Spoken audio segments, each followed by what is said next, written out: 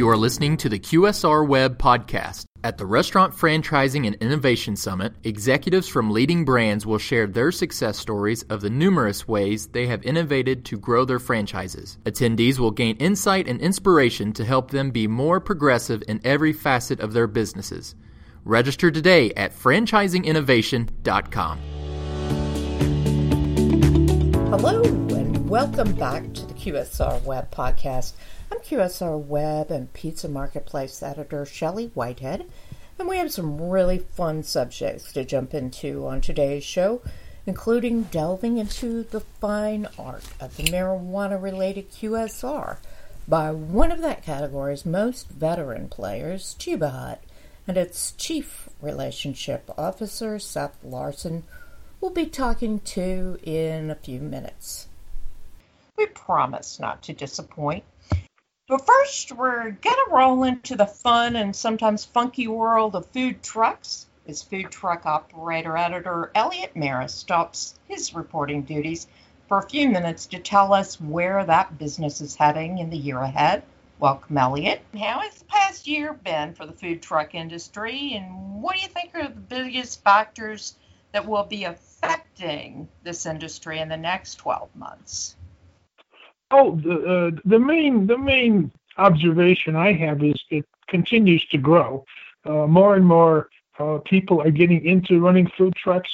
It's an inducement for many aspiring chefs to have their own food truck.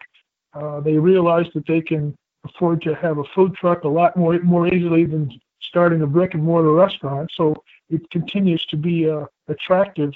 At the same time, one of the other driving trends I see is the fact that this country's cuisine has just become so much more diverse, and the consumer in general is just so much more accepting of so many different types of cuisines that continues to be a driver for people. But on a more serious note, one of the most challenging aspects that people face when they get into the food truck business is meeting local regulations, which can be very restrictive. But on a positive note, in the past year, I've noticed that more and more municipalities all over the country are taking a much more cooperative approach to food trucks. Instead of just banning them outright or enacting very strict rules, although that still does exist in some areas, they're becoming a lot more receptive and accepting of food trucks because they realize that people like food trucks. And in many cases, food trucks are serving as a way to help make a commercial district more desirable. And that's in the economic interest of most municipalities, especially if they're trying to revive certain areas. Food trucks have been a great enticement for arts and craft festivals, and they just provide such a variety of food options for people. So it's good to see that so many municipalities are coming around to seeing the benefits of food trucks. It's kind of a symbiotic relationship. They kind of feed each other. You know, I was reading some of your top stories of the last year and saw that your audience really gravitated toward the story on menu trends for the rolling restaurants that you cover. Some of those surprised me. What's hot on wheels these days? Well, the simple answer to that, Shelley, is variety. The customer's taste today is so diverse, partially because of food trucks. Food trucks make it easier for people to become exposed to more different types of food. And because of the quality of so many of these food trucks, many people are realizing they like different types of cuisines that they may not have normally gravitated towards. So, as far as trends, boy, everything's out there. I'll try to get a little specific. Southern comfort type food, that continues to be very popular. We're seeing some of that appear in some of the northernmost climates that you might not expect it. Mexican, of course, is still strong, as are other Latin types of cultures such as Cuban, Puerto Rican, Peruvian, and Chilean. Barbecue has moved beyond the South. It's now even in the Northwest, where it didn't exist prior to maybe a year ago. The traditional standbys of Italian and Chinese, they remain very popular. Middle Eastern fare is coming on strong. This includes cuisines from Lebanon, Egypt, Israel, Syria, and many others. Indian, of course, continues to be very popular. And moving to more of an ingredient orientation, anything functional or health related, that continues to grow as people are becoming increasingly health conscious. So fun to cover. What an innovative, business sector. There's so much going on and so many cool ideas.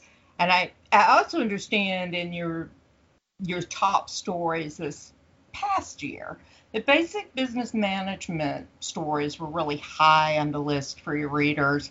What kind of things does that tell you about these food truck operators? Well, Shelley, it wasn't just in the past year that the business management stories tended to dominate reader interest.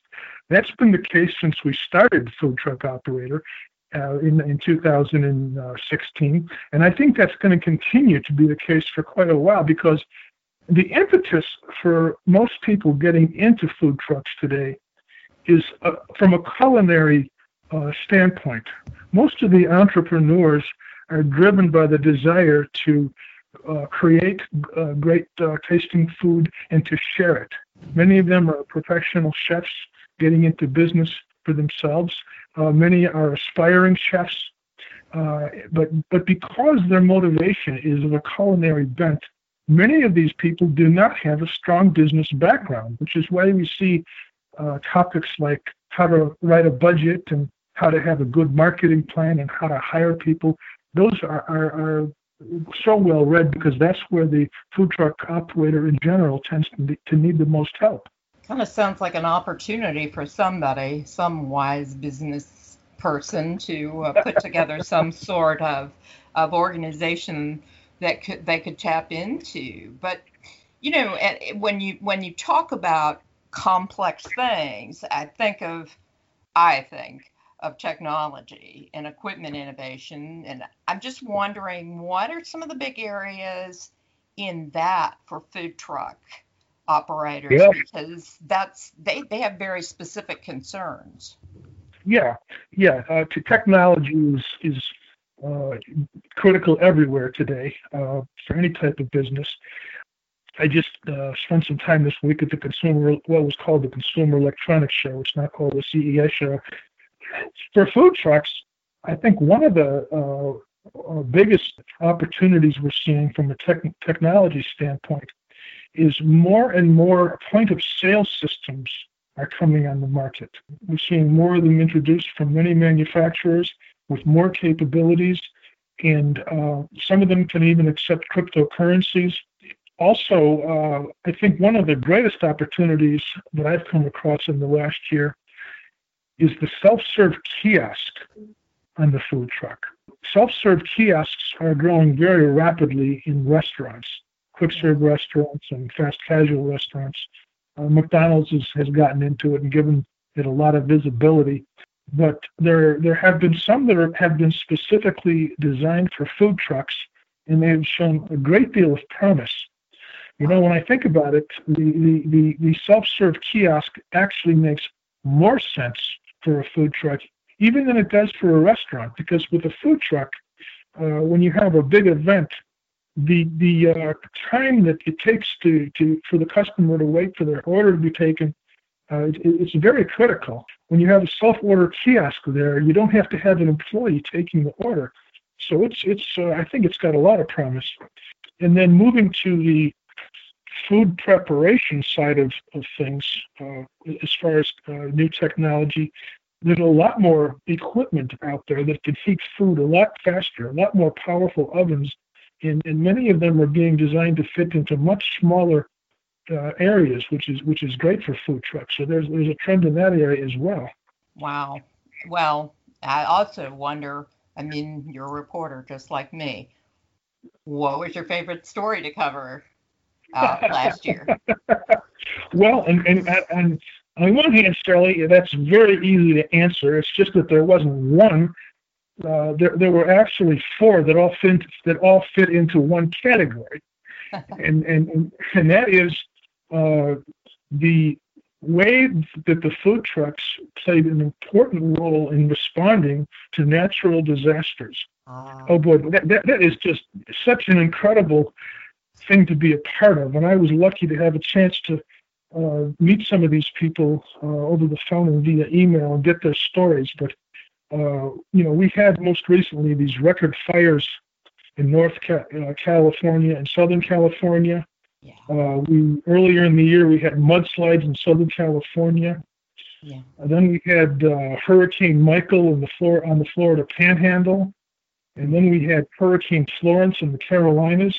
In every single one of these cases, food truck operators did not hesitate for 1 minute to get out there and do what they could to feed people, feed the first responders, to feed the people who were displaced. I talked to so many people, Shelley, that just drove. Some of them drove great distances. Many of them worked hours and hours and hours on end to feed people, all for free. They invested thousands of dollars without hesitating to think about it. It was just, for me, it was just so personally moving to see the kind of response that the food truck operators had, the sense of social responsibility. I just couldn't be, I just feel so lucky to have the opportunity to be working with these people and working in their industry. There are so many great people out there in this industry. That's really interesting because so many of the brands, that have brick and mortar stores there are left non-functional because they've been hit by the hurricane or the fires or whatever catastrophe has swept in. So they really are providing an amazing service, and that's so important to the community as a whole when they're stricken by something like that. Yes, and I think that might also be playing into the willingness of more local governments to be a little bit more flexible in their food truck rules, because they're realizing how important the food trucks are when there is some kind of an emergency need for food. What a great industry. Elliot, thanks so much for dropping in to give us the latest on food trucks. I love the beat. I really appreciate it. And I would also appreciate it if our audience will come right back right after this break to listen to our next guest, Cheba Hut Chief Relationship Officer Seth Larson. Many of the fastest growing and most successful chains in the restaurant industry are embracing innovation throughout their operations. These forward-thinking brands are constantly looking for the next innovation, new technologies, new menu items, new marketing tactics, new training programs, etc., that will propel them to even greater heights. Come and learn these innovations at the Restaurant Franchising and Innovation Summit. Register today at franchisinginnovation.com. And we're back. And to our restaurant exec listeners, please just loosen your ties and kick off the heels while we welcome something a little different from your traditional restaurant brand into the house, Cheba Hut. This 20-year-old limited service brand has been very much on the burning edge of marijuana-related food service sector, and regardless of your beliefs about pot, as a restaurateur, you are likely quite interested in this little pot of gold, known as cannabis-connected food service. To that end, today with us is Cheba Hut Chief Relationship Officer Seth Larson, here to answer as many questions as we can jam into about 15 minutes. Beginning, Seth, with your current store count, franchises, and your presence geographically. Absolutely. Shelley, thank you for having me today. Like you mentioned, we are a toasted sandwich, fast casual concept. We do have bars at most of our locations, and we've been doing business since 1998. We have 9 company stores and 13 franchised units currently operating in 7 states, mostly in the Southwest, but also in Wisconsin and Oregon. We have 3 more stores that are due to be open by the end of this month, so it's been a busy month. We'll have 25 total, which is it's a big milestone for us. We also have 3 store deals signed for Atlanta, as well as the Inland Empire in California, and a few more in the works for 2019. We play well in college markets, and but also have no problem doing business in cities or select suburbia. Wow. I think many may assume that your brand is all about the ganja, with only a passing interest in the sandwiches as the focus of your menu, but that's really not the case, is it? No, great question too. At the core, we're foodies. We're all food driven. We love great food. If your food is no good and your service sucks, no one's coming back, no matter how good your theme is. So that's something that we recognized a long time ago. We almost have to go above and beyond what other concepts have to kind of get over those preconceived notions, especially in new markets that we enter. So our game is strong. Our goal is to make sure that everyone that comes in feels super comfortable, whether you're a college student, a stoner, a professional, a young family, a little bit older. We're an inclusive brand, and we want everyone to feel what we're throwing down, and hopefully they are, and there's plenty of times throughout a day at any one of our shops where, people don't put two and two together. They just know that they come in, they get great food, warm, genuine service, and it's at a fair price. And that's why they keep coming back. So, we're definitely food driven. We focus on the food, the service, and the atmosphere. We're not so different from other fast casual brands. We're just subtly flipping the bird to the man. You don't get to our super healthy AUVs by ostracizing chunks of society and making people feel uncomfortable. So, we're an inclusive brand, and we want everyone to feel welcome. And I think we've done a good job of that over the last 20 years. So if you had to describe your Mr. and Ms. Cheba Hut, who your target customer is through your marketing and your brand aesthetics and the like, tell us about that person. Absolutely. We pride ourselves on really owning that 18 to 40-year-old demographic. A lot of brands are shooting for that demographic. We feel like we truly do own it. We also own group dining. A lot of other sandwich concepts out there, you go solo and you try to get out of there as fast as possible. We want groups of people coming, and we want them to stay for a little bit longer than they typically would at a fast casual. There's two people that drive group dining decisions: people with dietary restrictions, and it's people that want to drink alcohol. And luckily, we're in the position where we can cater to both. Our brand, it lends itself to music and art. All of our stores have murals done by local artists. Anytime we have a chance to partner up with any music event, that's important. And those, art and music speak loudly to that 18 to 40-year-old demographic. So that's a really good thing in a natural relationship. We don't do print ads. We don't do traditional advertising. Founder Scott Jennings is big on $5 day, where he just hands out $5 bills to people in line. We don't discount. We're of the thought process that we'd rather give it away than discount. We don't want our brand driven by couponing like you see with a lot of other brands out there. And I think consumers are sharp these days, and they can sniff out an imposter pretty quick. So, staying true to our founding principles is super important. We're going to continue that as we grow. Do you work on pairing sandwiches with some of your booze options, or? Absolutely. It is a little bit different, but it's not so different. So when we first started incorporating bars into what we do is back in 2004. And in all honesty, it was mainly a perk for our employees. We weren't really counting on it to drive a ton of sales. Fast forward 10 or 15 years later, and it accounts for some serious sales. However, even at our busiest bars at our shops, it still only accounts for 20% of our sales. So, we're always going to be sandwich driven first, not the other way around. It's always going to be a sandwich shop with a bar, not a bar with a sandwich shop. And again, we want people to stay longer, and the bar helps with that.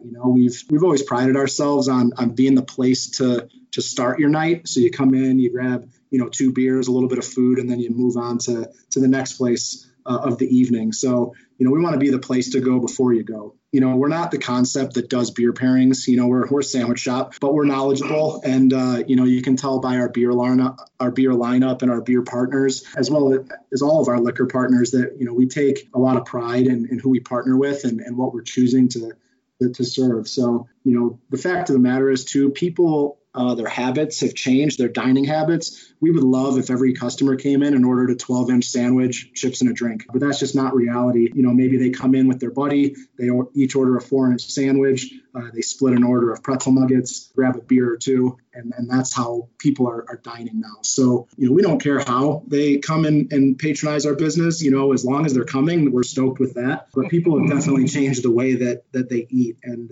we're not driven by the times. We're kind of trendsetters. We're not trend followers. So I think we've done a good job there and have recognized that early on. I was going to say, so, you were kind of out there in the beginning, but now the floodgates have really opened for marijuana-associated restaurants. And I wonder, how does Cheba Hut fit in the picture as it is today and really make a place for itself long-term for success? Absolutely. Great question, Shelley. It is a great time to be alive. We've talked about riding the green wave all the time. We talk about it every day. And the fact of the matter is we've been paddling very hard for 20 years to ride that wave. So, there's no question that marijuana is more palatable now than it was, 10 or 15 years ago. We offer franchisees potential to invest in a cool brand kind of with, one toe in the water, which I think is where most entrepreneurs and investors want to be. We're a cool concept and you can kind of dabble in that green space and you don't have to, jump in with 2 feet. So, that's interesting. And, we've had people try to spin our brand over the years and it hasn't been very successful for them. Opening a restaurant is hard. Opening a pot themed restaurant is even harder. So, we feel like we've really carved out the niche over the last 20 years. And as long as we, stay true to our principles, add great people to our team, which is everything, it's all about the team, and produce excellent food, the sky's the limit for us. So where's the brand headed? Nationally and even internationally? Yeah. So, we're going to continue to add company stores because that's, we believe in our brand and what we're doing. And, we don't want our franchisees to be crash test dummies. So, we're going to continue to add, company stores as we grow. We're also going to add franchise partners in select markets that make sense.